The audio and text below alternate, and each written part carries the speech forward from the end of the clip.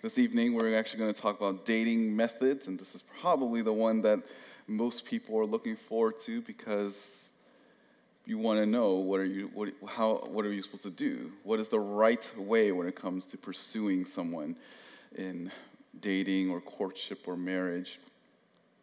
And I do want to say that this is really a culmination of all the things that we've learned. This isn't just something that you should just do without listening to the other 14 or so messages. And it's designed as really a way to capstone everything. You'll see why we structured it this way, because if you just focus on this first one, or this message tonight, then you'll miss all the biblical principles that is needed in order to think biblically. So again, this is a huge topic, and I do want to try my best to answer this as biblically as possible to give you some tools to help you think through things. But before we start, let's open our time in a word of prayer. Father God, thank you for your word, and Lord, help us be discerning and to think clearly about everything pertaining to life. And Lord, we know that your scripture tells us and will give us everything that we need to know about how we can live a life that is pleasing to you. Lord, guard our minds, allow us to be attentive this evening. Give us the ability to just follow you and to love you more each and every single day. Thank you for the time that we have today. In your son's precious name. Amen. Now we're going to start with story time. And this message, in a lot of ways, I'm going to try my best to be practical and theological at the same time. And it's a balancing act for all preachers. But I do want to start by just illustrating with just different stories in terms of people in my life that have impacted me when I think about dating. And a lot of it is because each and every single one of these are different. One of my mentors when I was in college, he shared with me how when I was in college, I was asking, how did you meet your wife? He said, we did online dating. Now, it may not seem much to you, but at the time, online dating was, it was kind of like strange to people. People thought, are you socially awkward or something? The only people that are desperate will use online dating. And this was my mentor, so I was like, were you desperate? What's going on? Why did you use this? And he shared that this website in particular was very niche. It was a particular ethnicity and a particular theological bent. So it was like a small sect of a smaller sect. And I was like, wow, I did not even know such a website exists. So it was probably him, his future wife, and like 7 other people on this dating website. But he told me about this. He said that, I said, cool, so tell me, what did you do? And he said that when he was pursuing his whoever it was, or his wife, through the website, he intentionally did not put his profile picture. And he said that, there was this girl that messaged me, and she didn't have her profile picture. And I was like, dude, this could be a total scam, right? This is like, how is this going to work? How do you know that this is not a bot that's just like trolling you?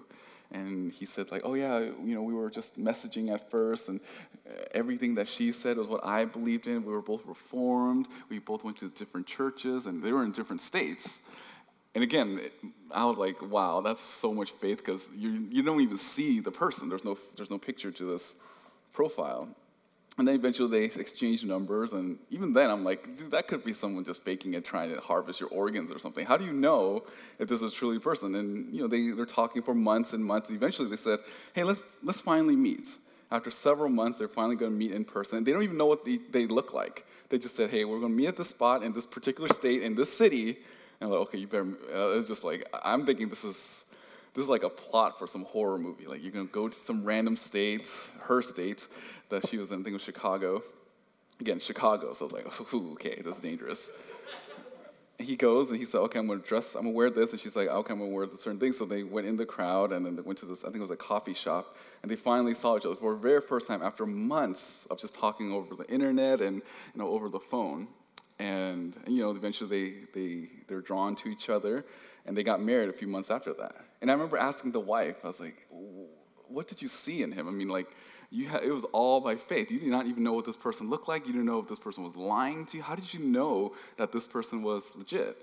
And she said, yeah, I didn't. It was just based on conversation. In the end, I had to trust in the Lord.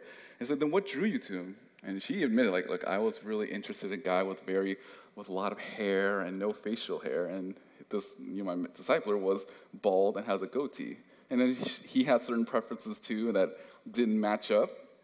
But because they just saw each other in the context of just conversation, talking about God. Eventually, he did visit her church and get to know her pastor and everything else. And then it was true, like everything that she said on this profile was exactly who she is in real life. They eventually got married, and now they're in Chicago, back over there. I have another friend. Story number 2. I have 2 friends when I was in college, and both of them worked at the church, actually. And one day, it's independent. It was just around the same time. It was actually around this time, around Thanksgiving time. I was talking separately in 2 different conversations. It was a Bible study. It's kind of like this after one of the evening fellowship groups. I asked one of them, and I was like, hey, what are you going to do over Thanksgiving? And he said, my dad faxed me a picture of this girl, and I'm going to go and marry this girl. And I was thrown off. I was like, who still uses a fax machine? I was just like amazed by this technology. Apparently they're using the church's fax machine. So it was like the dad was sending pictures of these ladies. It was like, oh, do you want to marry this person? And then with this guy, this is the seminary student, was like, oh, totally, yeah, let's go for it. And then my other friend did exactly the same thing. We had a small group, and I asked him, what were you going to do over the holidays? Like, I'm going to go get married. He's like, for real? And he's like, my dad faxed me a photo too. Like, dude, what is wrong with you people? Why are you faxing pictures of people at the church? It's like people, I'm just imagining secretaries just looking at the copying machine, these like faxes of these ladies' pictures. Like, what is going on here? It's like, did our church become like a dating service? Both of them only during the holidays went back home, proposed, and then when they came back, like, oh yeah, I'm getting married. I'm leaving LA now. I'm going to get married in a few weeks. And it threw me off. I was like, you just met this person from a fax machine from your dad. I was like, wow, this is amazing. And they did. They left. One of them didn't even finish seminary. He's like, I'm out of here. The other person who was younger than I was 20 at the time. He was 19, left, got married, and one of them's in Nebraska, the other's in Missouri. Now they both of them thriving in their marriages and have kids. Third, story number 3. I think Roger made a reference to this once. We both have a classmate in seminary, and he told us that he was a missionary. He was part of a charismatic group at the time, and he was in India, and this Indian pastor was like, hey, do you want to marry my daughter next week? And he's like, sure. He's never seen her before, and he only met her and saw her on the day of the wedding. And that time they would both admit that that was probably a very unwise decision, but God providentially placed them together, and it worked out. They eventually changed their theological leanings. They kind of turned away from the charismatic movement, but now they are, I think he's pastoring somewhere. He was still in seminary when Roger and I both left. But it worked out. It was an arranged marriage, and they didn't meet until the day they met, until the wedding day. The last story will be yours truly. It will be my story between how Kelly and I started dating. So I kind of alluded to throughout this dating series about how I had a mentor that told me, hey, don't be that creeper seminary student that just arrives and start asking people out. Just wait 3 months, because apparently 3 months is a huge difference from being a creeper. That's like a semester or a quarter for UCLA students. So I did, and then that was that January. I remember praying, asking the Lord, just give me the opportunity. I don't care if she says yes or no. I just need a definitive yes or no. I just need the opportunity to ask her. So there was the first week, we had a small group leader meeting, and it was actually at the apartment that Kelly lived at the time. So it was all of us together, and the shepherd was trying to give us some directions and goals for the coming semester. And I was like, okay, my only goal right now is to ask her out. So eventually the whole meeting ended, and everyone left. In the end, it was Kelly, this other girl, my shepherd, and myself. And my shepherd was a terrible wingman. Like, he knew that I was going to do this, and he did nothing. He just stood there, and I was like, hey, I gave him this look, like, okay, get that other girl out of here, because I need to do my thing. He looked at me and was thinking, why aren't you asking her out right now? And it's like, I'm not going to ask. And it was like, this was like clearly a miscommunication. And there was this awkward moment where we're all 4 of us just standing there, like, looking at each other.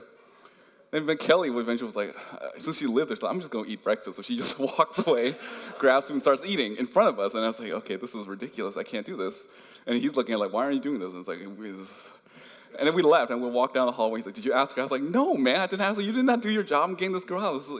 Turns out she lived there. That's why she didn't leave. She was the other roommate. And then I was like, okay, I lost that chance. And I was like, I'll ask on a Sunday. And that Sunday I couldn't find her. And I was like, okay, I'm going to ask her on Friday. Friday night, that's Grace on Campus. I'm doing this. And that Friday happened to be every January there's like Steve Lawson will go in and preach to the students.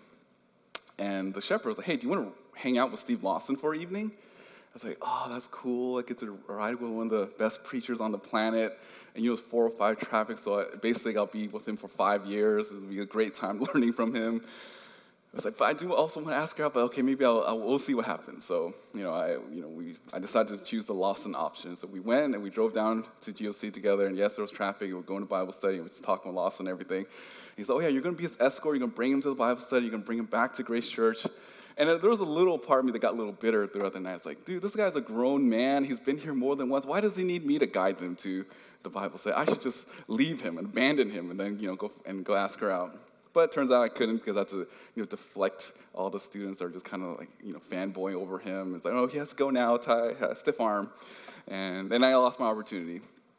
And weeks, like 2 or 3 weeks went by, and every Friday I couldn't find her. There was some sort of event.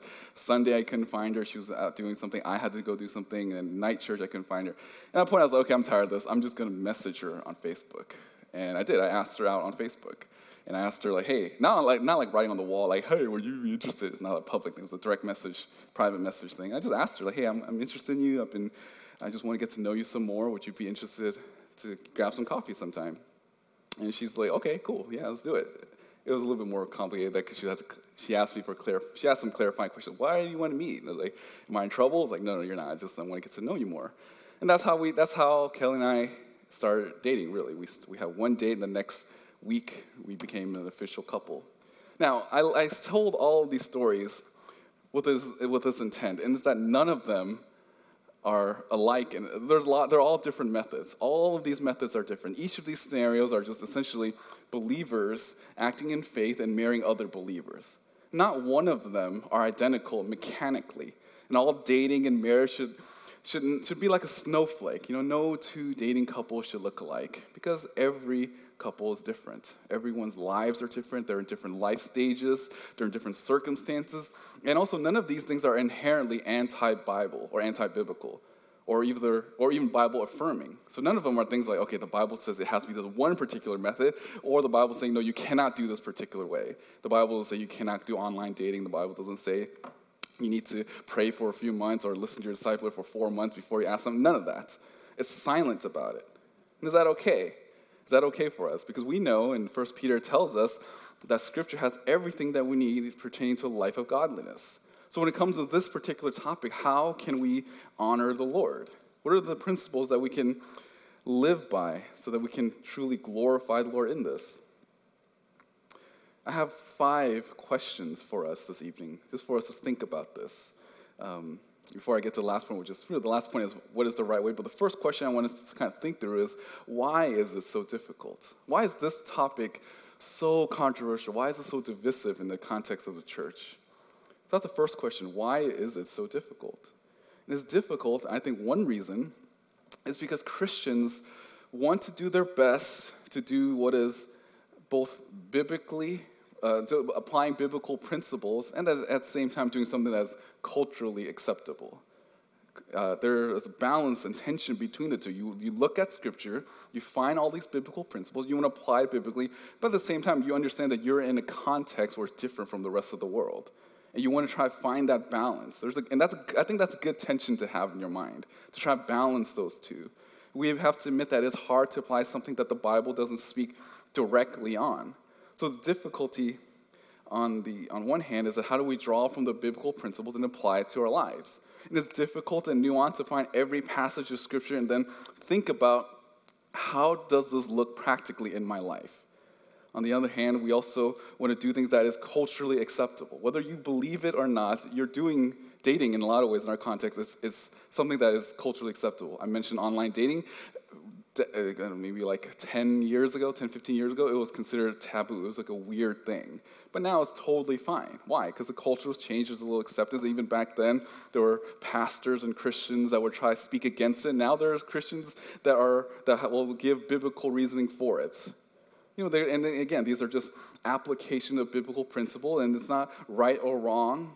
It's just the way that people are. Human nature, that's just the reality of human beings. Human beings in different times will create different cultures, and what the church tends to do, if you be perfectly honest, is that we like to redeem the things that are from the culture, right? Like if we say, well, we're not going to take anything from the culture, obviously that's not true, because the way that you dress, the way that all of us dress, are influenced by the culture. We just try to take biblical principles and redeem it. So we refer to the modesty thing.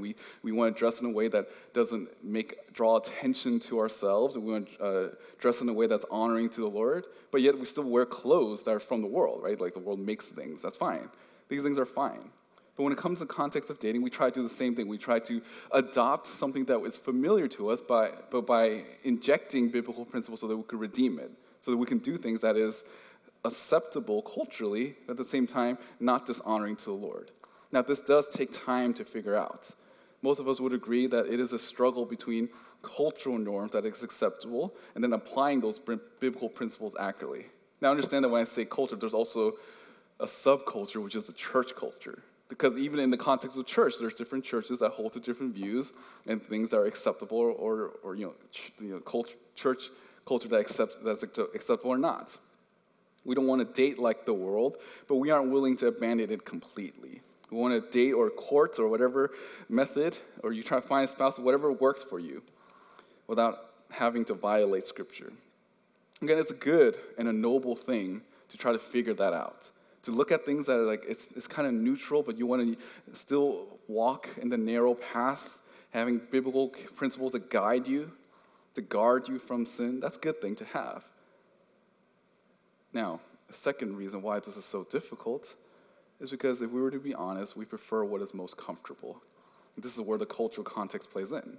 Most of us we don't want to deviate too far from how the culture thinks, because, it's just weird, right? If you think that I'm only going to do something that's so countercultural, that's the only way to go, because we'll be salt and light in the world, we'll be different, then there's no difference between you and what an Amish person would do, right? Like they live and dress different. They're actually really radical, and they actually try to live differently. They're still using horses and stuff. You don't ride a horse. You drive cars with horsepower, but that's different, right? Like there's a certain amount of cultural things from the world that we're willing to adopt.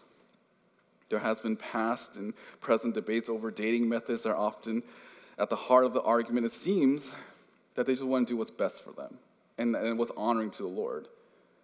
Again, some people using the online dating, for example, some people feel it was against it for a while because there's no accountability. You don't have elders and deacons that oversight your life. You have no spiritual member. How do you know if this person truly is saved? How do you know if this person's even real? Kind of like my argument before with my mentor. But later on, eventually people say that online dating is fine because it protects unity of church. If I date people outside the church and it doesn't work, it's not going to affect the church I serve at currently. And then, you want to preserve unity, you want to preserve friendships, and if it doesn't work out, you guys can still function relatively normal in your respective church. Then, whatever method you're against, there is always going to be someone else that has a reason for it. Whatever view or dating method you think you have in your mind, there's going to be the counter argument that's for that particular method. Again, why is that? It's because people tend to go for the method that is most comfortable for them. And dating or courtship or whatever it is uncomfortable, and people would do their best to create a system to make it as least uncomfortable as possible. And if you were to be honest, the reason why we don't want this is because we don't want to get hurt. Right? That's why people want to focus on a structure or some sort of metric or model, is because it's easy. You can blame the thing if it doesn't work out. Right? You can say, the reason why we broke up, the reason why this doesn't work, the reason why I'm single is because the method is wrong. You're guarding yourself. You want to try to protect yourself from pain. Again, think of every dating method. There's a hint of that. Whatever it may be, online or your parents, arranging your marriage. It's basically your comfort zone. You prefer that, and because that's comfortable. You don't want to get hurt, and there's nothing wrong with that inherently. There's nothing wrong with that. It's just that if you were to be honest, why is it so difficult? Because we don't want to get hurt, so we try to find the path of least pain. The reason why it's so difficult is because we choose a particular dating method with the highest chance of success. You want to choose. Generally, people date with a purpose. They want to date something that guarantees a best outcome. If you were to choose between dating method number 1 that gives a 95% chance of you finding a spouse versus dating method number 2 that gives you 5% chance, most of you will choose the 95% because this is more chances of success. You don't want to keep messing around or getting dumped or dumping someone or getting hurt. You don't want to waste your time. So you choose the method that you think will give the highest chance of success. And again, there's nothing wrong with that thinking. I mean, in my life, I have been evangelized by people who view that their view is the right way to protect you or the other person. It's fine. I get where they're coming from, but it's a preferred method, not necessarily a command from Scripture. And if you're wondering if I am taking shots at any particular views, yes, I am. I'm taking shots at every single view. I am equal hater of all views, even my own. If I look back in my life and see how I did my dating thing with Kelly, I could make fun of it. I could say how unwise and dumb you were in these areas. Yeah, that's normal. I am taking shots at every single one. So I'm not isolating one. I'm taking shots at all of them. I'm an equal opportunist in terms of making fun of them and poking shots at them, including my own. Okay, so that's the first question. Why is it so difficult? Because of those 3 things I've mentioned. Second question: how do I know if my view or any dating view is not the only way? How do I know that if my view, my preferred dating method, how do I know that that is not the only way? Okay, this method here, and so here's where I would, again, 2 subpoints here. First question, I call it the time principle or the transferable principle. So the question is this: can this method be transferred to any other time, any other culture, any other space outside of my own? So if you view something, is your view something that everyone throughout history have done? If you believe that this one view that you have is the view, that this the definitive way that God has said, thus saith the Lord, that would mean that it's something that every culture, every believer from all time must hold as well. If you believe that this view is transcendent of all time and space, then that probably means you haven't read the Bible enough. If you haven't noticed that the Lord has brought many people to marriage outside of the thing that you think. So how did they do it in the biblical times? Well, I would argue, just looking at the totality of Scripture, it would seem that it's changed and morphed. Whatever your view is right now, it would be considered strange and awkward to the people in the biblical times. Right? Like, let's look at one example, Genesis chapter 2. We know this particular verse or section or portion of Scripture. Adam was alone. He looked at all the animals and he realized, hey, wait a minute, there is none for me. There's no one that's meant for me. So then God puts him in a slumber and takes a rib out and makes Eve. That's one way you can find a spouse. You ask the Lord, put me in a deep slumber and then make her out of my ribs. Now, obviously, that's not going to happen, but that's the first marriage. That's how it all began, that God created a wife for him. I wonder if there's somewhere down the line where eventually people will do cloning. It's like, can you clone a wife for me? I guess that might be the closest to that, but we don't have that type of technology, so that's out of the picture. You can't do that. Or maybe Exodus chapter 2. Exodus chapter 2, this is, again, familiar to us. Moses is after all the Jewish boys are killed. Moses at this point has grown up. Exodus chapter 2, verse 11. Now it happened in those days that Moses had grown up, and he went out of his brothers and looked on their hard labors, and he saw an Egyptian striking a Hebrew, one of his brothers. And then you know the story, he kills one of the Egyptians and buries the body in the sand, and then the next day he finds another 2 Jewish people are fighting against each other, and he gets caught. And one of them said, hey, well, what are you going to do? You going to kill me too? And he leaves. And Moses flees. And in verse 16, now the priests of Midian had 7 daughters, and they came and drew water and filled their troughs to give water to their father's flock to drink. Then the shepherds came and drove them away, but Moses rose up and saved them and gave water to their flock to drink. Then these 7 daughters came to Reuel, their father, and he said, why have you come back so soon today? So they said, an Egyptian, he delivered us from the hand of the shepherds. He actually drew the water for us and gave water to the flock to drink. And he said to his daughters, where is he then? Why is it that you have left this man behind? Call him so that he may eat bread." And Moses was willing to settle down with the man. And he gave his daughter Zipporah to Moses. So this is like basically rescue someone. You know, if imagine if I did that to someone. If someone wanted to date my daughter, okay, I'm going to leave you in West Oakland, save somebody, and then you can marry my daughter. You know, that would be the trying to apply Exodus chapter 2 in the modern context. Or you could do Deuteronomy chapter 21, which is a passage on war and what happens after you win a war and there's some lady that you know, the enemy, there's a girl on the other side that you like. Well, it says here in Deuteronomy chapter 21, if you go into battle against your enemies and Yahweh your God gives them over into your hands and you take them away captive and see among the captives a beautiful woman and set your affections on her and would take her as a wife for yourself.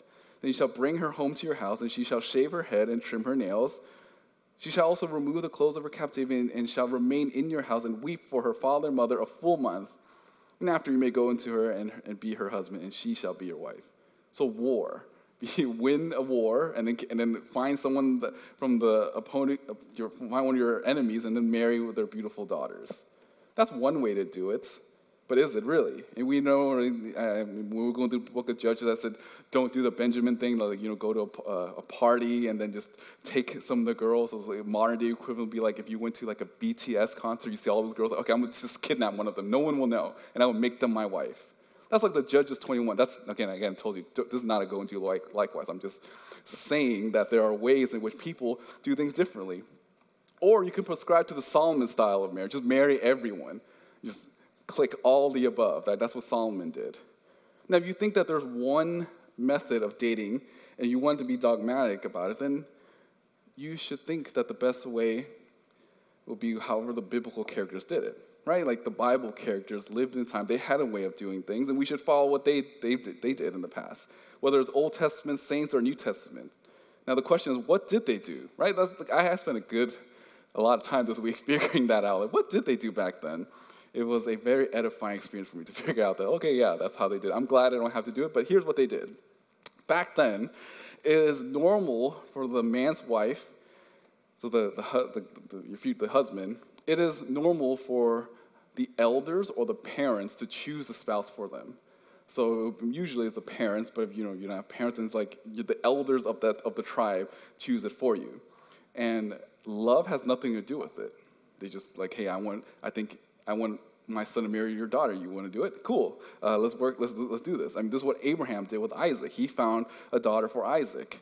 And after they're chosen, there's this period called the betrothal period, and that's familiar to, it's in our mind, it's like the engagement. And what happens there, usually there's the husband or the man's dad would give gifts to his future brother-in-law, I guess. The bridegroom or his family will give a gift to the family of the bride, and there's usually a document that's signed that's legally binding and is witnessed by other people. Now, even though they're not married, they're still engaged. This is a betrothal period. So any unfaithfulness will be considered adultery, and in some cases even punishable by death. And when this was Mary and Joseph's dilemma, right? When Mary was found to be pregnant, Joseph was struggling because he knew the implications. If she is an adulterer, then by Jewish law she should be killed because she broke this contract. He wanted to find a way to put away secretly, and the only way was that an angel had to intervene to ensure him that no, she is not. She did not commit adultery. That this is all part of God's divine plan. Which again, if you think about what it's like, the Bible doesn't say. Just think about it. After that, they got married, so they went through this whole wedding process afterwards with a child. So there was already people that probably thought negatively about Jesus and Joseph and Mary. In fact, in John chapter 8, verse 41, Jesus has this debate with the Pharisees, and Jesus was telling them that your fathers they're trying to debate which line are they from. The Pharisees, they said, "Oh, we're from Abraham. We are of the chosen race." Yet the Pharisees said this about Jesus, that they said that we are not born of sexual immorality. We have one Father, God. So this implies that these Jewish people try to take shots at Jesus, saying that, you are a child of immorality. So this was known throughout the time. Now, again, aside from that, usually after a betrothal period, the father of the groom will build a place in his home for his future daughter-in-law and for his son, which can take up to a year, and this time is decided by the groom. So if the groom had enough money and resources, he could maybe build it in 2 months, and then they could get married in 2 months. Or if it's like a year, then it'll take a year. And again, usually the father of the groom will prepare the part of the house for the arrival of the bride. Again, this is contrary to what we think in terms of how a family should be. We think leave and cleave. So leave your own house, leave your parents' house, and find your own place. That's usually how we apply that scripture. But that's not how it was back then. They built a place for the family, so it's kind of like you're expanding out. So again, if you want to follow the closest thing to biblical times, and you try to find this correlation between back then and now, then what you need to do, ladies, is to pray and hope that there's a guy that you like who has a rich dad that's willing to build a place for you. So basically, you don't even need to worry about your future husband's readiness. You just make sure that his dad is wealthy and ready enough to take you in. Again, usually this takes about 1 year or so to complete, and after that, the groom will return and fetch the bride. So usually what happens is that the bride, especially if they're different parts, they live in different places, like different cities. The bride has no idea when the groom is going to get there. When the groom is ready, when the room is fixed and everything's good, the groom will go and get his bride. And usually what happens when they're ready, there's a trumpet call or a shout to let the lady know, hey, your groom is coming to get you. You can see now and understand why in Matthew chapter 25, when Jesus talks about being ready with the 10 virgins, right? Those who are not ready, that was actually a cultural thing. Matthew 25, verse 1 to 13. This is a parable of 10 virgins. Then the kingdom of heaven may be compared to 10 virgins who took their lamps and went out to meet the bridegroom. For 5 of them were foolish, and 5 of them were prudent. For when the foolish took their lamps, they took no oil with them. But the prudent took oil in flasks along with them, with their lamps. Now, while the bridegroom was delaying, they all got drowsy and began to sleep. But at midnight there was a shout. Behold, the bridegroom come out to meet him. So again, Jesus used what they did normally as a way to illustrate being ready for Christ's return. So back then, at the time, the bride would wait. They would wait, and they don't know how long it was going to be. And when it was time, then the husband will take their fiance will take them.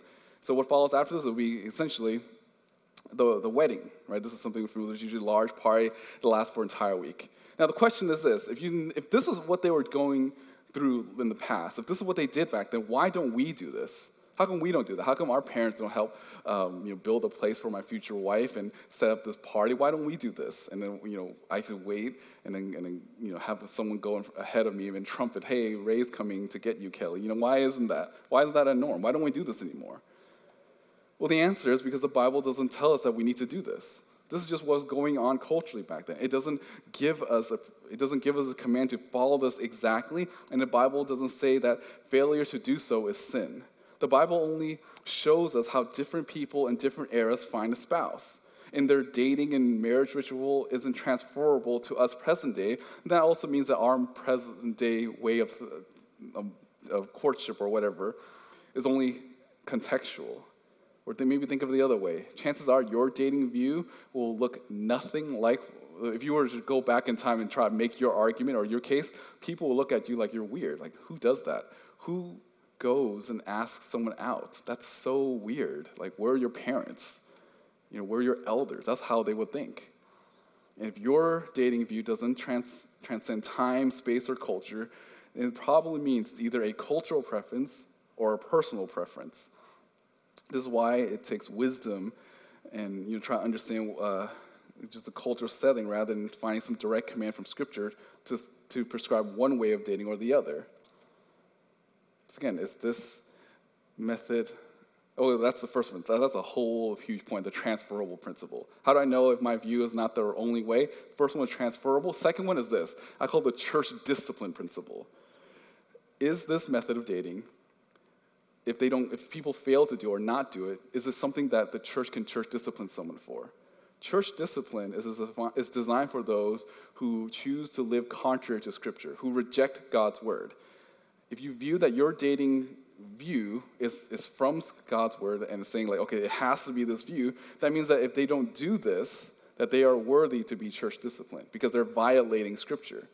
Now imagine we have a church discipline case. Usually what happens is, okay, this person is unrepentant, he's committing adultery, or this person is stealing from the church, or this person is divisive, or he's teaching a false gospel, right? Those things make sense because the Bible tells you that those things are sin. But we can't church discipline someone if they choose to apply biblical principles differently. Again, this applies to every area of your life. One family might think homeschooling is great, and another might think homeschooling is not. The church and the elders here are not going to church discipline. You send your kids to public school or private school. No, why? It's because the application of Scripture is different. We don't church discipline people on things that are just their own preference. One might think it's best for them, another might be another. Elders can't church discipline them for wanting to apply God's word differently. Why is that? Because the Bible doesn't give explicit commands that certain things are right or wrong. So that is why, when the Scripture is silent, we should be gracious to those that hold to a different view. You might think that your view is the right way, and that's fine for you. That's fine. Just don't impose it onto other people. Don't look down on other people for holding a different view. Because if you think that your view is the only right way, that means that the church should be able to church discipline out for not obeying God's word. God's word is not just for you and your culture and your time, it's for believers at all times. And I think that's why the Bible is so amazing. It's so amazingly written because it gives us principles that transcends culture, time, and space. And you think that your view is the right view and that this is what God commands, then that means we should be willing to church discipline someone for not following that particular command. Now, again, that would sound insane. Imagine if we did that on a Sunday morning. Like, so-and-so is getting church discipline because he asked someone else out online. Oh, what a heathen. Now, just to warn you, this actually does happen in certain churches. Like, I've known churches that church discipline people because their dating method is this, that the elders of the church has to decide whether or not who you marry. Like, you're sitting next to someone of the opposite gender. Who gave you the right to do that, you adulterer? You need to sit on the other side of the room. There are churches that actually do things like that where they micromanage your life. And they do church discipline people out of it. And they often just bend scriptures. And they will take these passages and they'll bend it so that they can essentially control people. Again, that's unbiblical. That's adding to scripture, and that's very dangerous. We'll more on that in a little bit. So first question, why is it so difficult? Second question, how do I know my view is not the only way? And again, those two principles mean transferable principle or the church discipline principle. Third, what are the essentials? Now, I've said this is going to be my shortest point. I've said this, what are the essential things that you need in the context of dating? First is saved. Second is opposite gender. Third is not married. Those are the main three things. And it's a bonus if that other person likes you. Because even in the context of the Old Testament, when they married people, they were committed to each other, even though they may not find that person attractive. They loved them because that's just the way that it was. It wasn't as romantic as we think. So that's why it's a bonus. The Bible doesn't say, like, oh yeah, you have to like them or to marry them. In fact, the Bible tells wives to learn to love their husband, which implies that husbands are very hard to love. Some guys are like, yeah, that's me. Yeah, I know that's me too. So that's it. What are the essentials? Saved, opposite gender, not married, and bonus if they like you. That's the third question. Fourth, what do I need to do? What must I do? So again, if you're just looking, this is like a 30,000 view kind of answer. What do I need to do? There's two principles, generally. Okay, the first is that there has to be some sort of initiation. Whatever dating method that you prefer, there has to be at some point where you have to initiate. Whether it's like, if you're doing online dating, okay, you're going to click the send message, right? You're going to have to click something. You have to initiate something. However small or big, you have to initiate this. Whether it be dating or courtship or whatever it is, you can't be silent about it. You have to take some sort of action. You must be willing to initiate the relationship. Now, realistically, in our context, the church context, ladies will not want to ask guys out. All right, I said a few messages ago, ladies, if you want, go for it. The Bible doesn't say you can't do it, go for it. Now I know that this audience, and generally speaking, Christians, ladies are not comfortable with that. Fine, that's totally fine. I don't want you to violate your conscience. So that means that for you men, you do need to take initiative. Whatever it looks like in the context of your life, You can't just wait around. That's why Proverbs tells us that he who finds a wife finds a good thing. It's a pursuit. You have to do something about it. You must always, again, go back to the rejection message about how, taking a rejection, you be clear, you have to be gracious if things don't work out. And that's really the first thing. You have to initiate someone. You have to make the effort to go and ask someone out. And second, it must progress towards marriage. So for you, you have to take initiative. And secondly, after you initiate, it has to move towards marriage. Christians do not date or court or do whatever without marriage as the goal. In other words, you have to be purposeful. Christians understand we don't live life randomly, that there is a purpose behind it, and ultimately we do all things for the glory of God, and you don't date for the sake of dating. If it's biblical friendships, we know the purpose of biblical friendships is that you engage one another to sharpen one another, encourage each other, all the one another's that we've been going through when Pastor Roger is preaching. If it's dating, that means that dating has a purpose as well, and that is that it should lead towards the marriage altar. And to me, even in engagement, this is again my personal preference. When I do premaritals, what I tell the couples, I don't even consider that they're engaged until they set a date and a location. If they don't give me those things, I kind of stop their premarital until they figure those things out. Because to me, that's when there's a timeline, that means you're working towards something. So that's why I say to the premarital people, do you have a date, and where is it? If you don't have those, then we're just going to stop here and then figure that out and then come back next time. That's your homework assignments. Because it's not real unless they're moving towards something. Again, that's a personal preference. I understand that other people think differently, but you have to move towards something. It's not just simply, I'm going to date or I'm going to be engaged for an indefinite amount of time. You move towards the altar. So the 4 questions around why is it difficult? Again, I've referred to what I've said earlier. How do I know if my view is not the only way? The transfer principle, church discipline principle. What are the essentials? Saved, opposite gender, not married, bonus, likes you. What do I need to do? You have to initiate at some point, and that initiation must move you towards marriage. Now the last question, and again, what is the right way? What do we do? This is kind of like what we're here for. All of that just to get to this point. What is the right way? Again, there are biblical commands that you must not break. Well, we understand that. There are biblical commands that we should not break. So it's thou shalt not kill. That's not a preference thing, I want to kill. No, you can't. That's not a biblical, not a Christian liberty thing. This is a direct command. Those are very black and white, binary type things. But there are also other things that are just general principles, and you have to figure those things out. There is in your conscience things that you don't want to violate, and that's true. Some people hold to certain culture and custom, and they think that it has to be, you have to ask my parents first. Cool, that's fine. That you don't want to force your view on them to make them violate their conscience. You must be willing to adapt. You need to know the difference between a practice and a principle.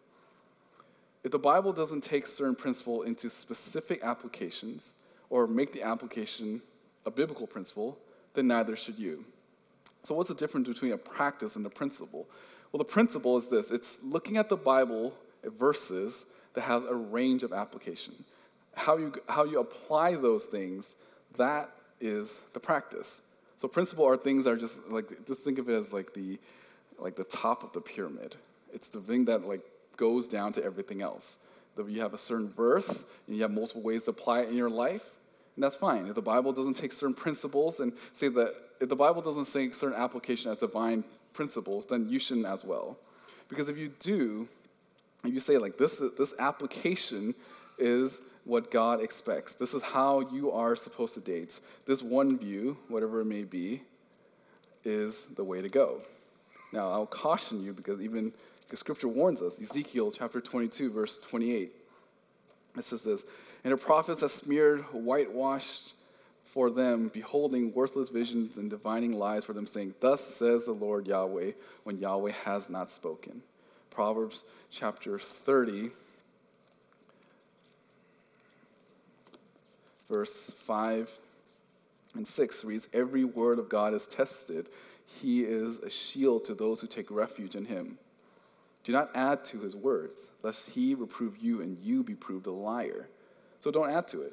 Usually what the danger is that people start adding applications and saying that the application or the practice itself is the divinely inspired thing, but it's not. Don't make a practice a biblical principle. Only the biblical principles are divine. The practice itself can change from person to person. So be gracious to one another. You can still honor the Lord by knowing the biblical principles and honoring that, but apply it differently in your life. Again, there is a difference between a principle and practice. So here's some examples. Here's a biblical principle. Live with your wives in an understanding way. We know that. That's from the scripture. Live with your wife in an understanding way. That's from scripture. So that is the principle. The principle is live with your wife in your understanding way. Now, what normal Christians would do, husbands, when you're thinking about this, is how do I apply this into my life? Now, you may apply it this way. I want to have a dinner every second Saturday of the month, to have a discussion with my wife and figure out how she's doing. I want to understand her only on the second Saturday of the month. And that is perfectly fine, because that's how you will apply that principle. But what becomes dangerous if I start looking at other husbands and say, hey, the Bible tells you to live with your wife in an understanding way. Are you doing this? Are you asking your wife out on the second Saturday of every month? Because if you're not doing this, then you're being disobedient to the Lord and you're being ungodly. You don't love your wife. You're not a godly leader. Why? Because you don't take out your wife on the second Saturday of the month. See, you're taking the application and you're saying that is divine. That's not how it goes. The biblical principle is true, that's divine, but how you apply can be different from person to person. One person might say second Saturday, another person say first Wednesday or third Thursday, whatever. It can be different, that's okay. Another example, the love of money is the root of all kinds of evil, right? We know that, that's a biblical principle. You may read that and you might think, okay, so how do I apply this? And you might think, okay, I don't want to be a lover of money because the love of money leads to all kinds of evil and those pursuits might make me even deny the faith. I want to guard myself. So you think in your life, I'm going to make a resolve. I'm not going to choose a high-paying job. I'm only going to find jobs that pay minimum wage. And you do it because you think you're guarding yourself. That's fine. You don't want to avoid any temptations. And again, is that wrong? No, because that's what your conscience is informing you. This is where you think how to apply Scripture. Okay, that's what's best for you. So you only apply for jobs that pay minimum wage. Then you begin to look around in the church. You realize, hey, that person works at this tech firm. I know that tech firm is very wealthy. They must make a whole bunch of figures, a lot of zeros, and you judge them. You think, hey, the Bible tells us not to be a lover of money. Why do you have this job? Are you a lover of money? I'm just telling you because I love you. I don't want you to be a lover of money. You need to do what I'm doing and apply for a minimum wage job. Right? Paul tells us learn the secret of contentment. And 1 Timothy tells us that as long as I have a house over my head and clothes and food, I'm good. So that's all you need. You shouldn't have any possessions in your life. And you start dictating and judging other people, and you say that, oh, you're not obedient to the Lord, and you accuse them for being ungodly. Why? Because you don't want to be a lover of money, so therefore, everyone should have a minimum wage job. Are you understanding what I'm trying to get at here when it comes to dating? So now think of your own favorite dating method. How did you come to that conviction? You draw from biblical principles, from Proverbs, from Ephesians 5, from Proverbs 31, from all the passages in Scripture that you can think about. You think about all these biblical principles, and at some point you're going to have to put it into practice. At some point you're going to have to act on this, because that's natural, right? Principles evoke practice.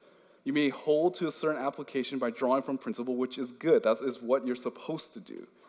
But the application is going to be different from person to person. Two people can look at the same verse, love and praise the Lord when they understand these verses, and can arrive at two completely different conclusions. When we arrive at certain different practices, that should be fine. But there is a danger in thinking that that's how everyone must do it. Well, when you try to elevate a practice over the biblical principle, well, you're essentially saying that the practice itself and the principle are equal in terms of value. And that's never the case, because the practice itself is not divinely inspired. And when you do that, you become a legalist. If you apply the biblical principle yourself, that's just called discipline. and that's informing your conscience. You believe that's how God's working in your life. You believe that the Holy Spirit is moving you in a certain way, in a certain lifestyle. Perfectly fine. You pray, and I trust that you're walking closely with the Lord, and you think this is the best way in how to apply these scriptures into my life. That is called discipline. But you go a step too far if you start looking at all of your applications and you force it upon other people. That's called legalism. You're essentially creating a standard that God did not. The application of certain principles are not God's standard, and that is a sin. Usually people who hold to one view of dating and then they judge other people, they tend to essentially force people to violate their own conscience. Romans chapter 14, verse 19. So let us pursue the things which make for peace and the building up of one another. Do not tear down the work of God for the sake of food. All things indeed are clean, but they are evil for the man who eats and gives offense. It is good not to eat meat or to drink wine or to do anything by which your brother stumbles. The faith which you have as your own conviction before God. Blessed is he who does not judge himself in what he approves. You have to be willing to do things out of faith. If you can't do it, if people are trying to impose on you, you don't think that's the right thing, you don't think that's the biblical way of going about things, then you're essentially forcing someone to violate their conscience. And it's a very dangerous thing to make someone violate their conscience because Jesus warns against those people. He's saying that if you cause someone to stumble, it's better to have a millstone wrapped around your neck and be thrown in the ocean. Your job is not to be the Holy Spirit police, whatever view you hold to. You don't shape people to the image of your practices. And I caution any of you, whatever approach you do, if you believe that's best for you, you believe that's the Holy Spirit working in your life, totally fine. As long as it's biblically informed and not contrary to Scripture, fine. Feel free to do whatever you believe is best. But never impose it onto other people. We can all concede and agree that generally, with the biblical principles and commands that are laid out, but where the godly character difference, how godly people can differ in terms of the application. Two Christians can look at the same verses and apply differently in their lives. And that's totally fine. We shouldn't judge people for trying to apply Scripture differently. We shouldn't judge them or punish them but the Bible doesn't do so. We can all honor God and the biblical principles and yet have different practices. And that's what's so interesting about the Scriptures. There's no other command in Scripture, especially in the New Testament. The Bible, especially in the New Testament, it speaks very highly of unity. And if you break unity for something that's just so petty about your view, then your unity is not in Christ. It's not centered around Christ. It's centered around whatever, Christian liberty thing that you think it is. People can disagree, yet still love one another because of the common faith. Now, again, what is the right way? I just basically answered the negative. But the right way is this, is that you look at the biblical principles and you extract from those principles how you would apply into your life. Again, some of you are more comfortable in applying it differently than others. And some of you might even believe, like, hey, I do want to be married off. I want my parents to find a spouse for me. Totally fine. Just let me know. I can marry you on the spot. Some of you might think, hey, Pastor, I want you to find me. So I will do it. Seriously, I will do it. If you want to be one of those people that are on that list, I'll put you on a list and I'll find lady that wants to do it. I'll marry you right here after this Bible study. Some of you are looking at each other, like looking at the other side, like, yeah, totally. Yeah, let me know. I have no fear of that. If that's what you believe is the right thing to do, that's fine. Bible doesn't prohibit it. And marriage is a good thing, is a gift from the Lord. If that's what you want, let me know in private or let Kelly know, and we'll find something for you, someone for you. Others may believe that you need to take a certain amount of steps. Some people might think you need to fast before, so you could think critically and all of that. That's totally fine as well. The point is this, that a mature Christian knows how to think about the biblical principles and apply it in their life. It's going to look different for everyone.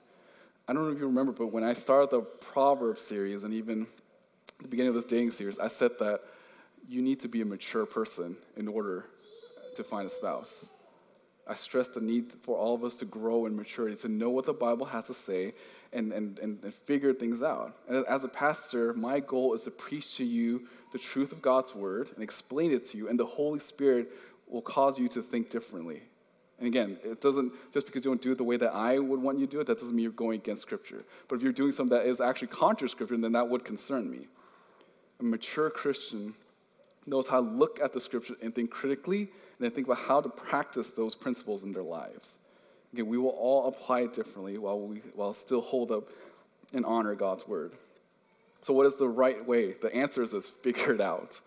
It will look differently for each and every single one of you. And that's a good thing, because trust me, if you think dating method is a hard decision in your life, then being married is going to be devastating for you. That's easy. Finding how to find a spouse is a relatively easy decision, because there are so many things in life that's going to come in your way that you're going to have to think through. And there's going to be circumstances that no one has ever gone through that you know of, and you might have to think through things differently. You have to find those biblical principles and apply it to your life. Don't put the application over God's word. When the application sneaks itself into the higher plane, or it seeks to be higher than God's word, then it essentially becomes a man-made religion. And the Pharisees burdened people with man-made tradition over God's word. Again, this is a caution, is a warning. And Jesus hated their teaching. It was offensive to him because they were blatantly adding to Scripture. He hated the bondage that these Pharisees put on other people. Matthew chapter 15, 2-6. And he answered and said to them, "Why do you yourselves transgress the command of God for the sake of your traditions? For God said, 'Honor your father and mother,' and he who speaks evil of father or mother is to be put to death. But you say, whoever said to his father or mother, 'Whatever might benefit from me is given to God,' he need not honor his father. And by this you invalidate the word of God for the sake of your traditions. You hypocrites." Mark chapter 7, verse 5. And the Pharisees and the scribes ask him, "Why do you disciples not walk according to traditions of the elders, but eat their bread with defiled hands?" And this is about ceremonial hand washing. Again, going down, verse 8, this is again Jesus saying, "Leaving the commandment of God, you hold to the traditions of men." Verse 9, and he was also saying to them, "You are good at setting aside the command of God in order to keep your traditions." Verse 13, "Thus invalidating the word of God by your traditions, which you have handed down, and you do so many things such as that." Colossians chapter 2.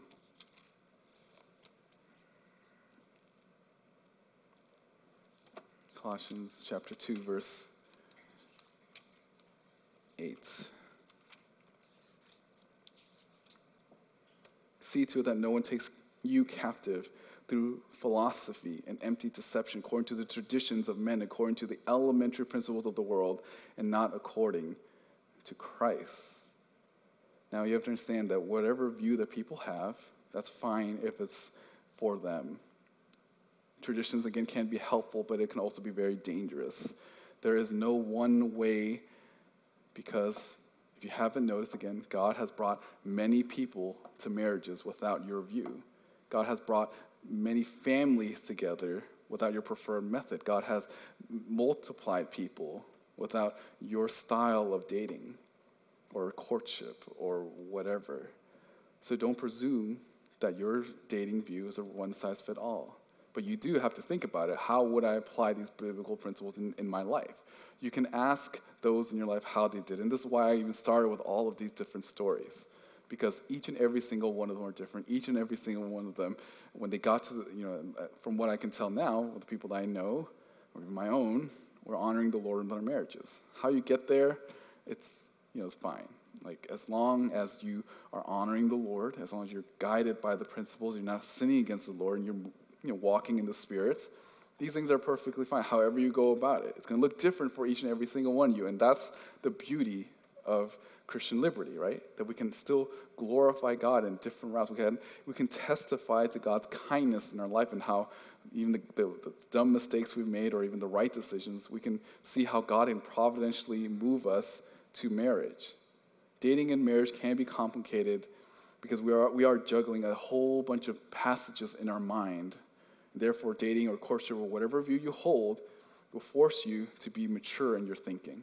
That's actually what the overarching thing that I want with this whole Proverbs in the past, like last year when we were doing the Proverbs series, and even with this dating series. It's really a call to maturity. It's a call for you that you may not understand. There's no one way to figure things out, and that's okay, because it will stretch you. It will cause you to ask God for wisdom. It will cause you to know the scriptures more. It will cause you to seek wise counsel from other people. It will cause you to be humble because you may not know what is best in your life, and you want people to shepherd you through things. Those things are great. That's what the part of the church is, that we're working through things together. Again, finding a spouse can be a paradox because it seems so easy for some and yet so difficult for other people. But again, what works for one may not work for another. I remember just having these discussions with other people in the past and just how they believe it has to be this one view, and then they get frustrated and confused when their own method doesn't work, when it fails them. Like, why doesn't it work? Like, well, maybe that's not the way maybe that's just not what's actually best for you. You're just following a mold, and that doesn't fit you. And others, they would rather delay marriage because they're trying to go with this other structure that, is unnecessary.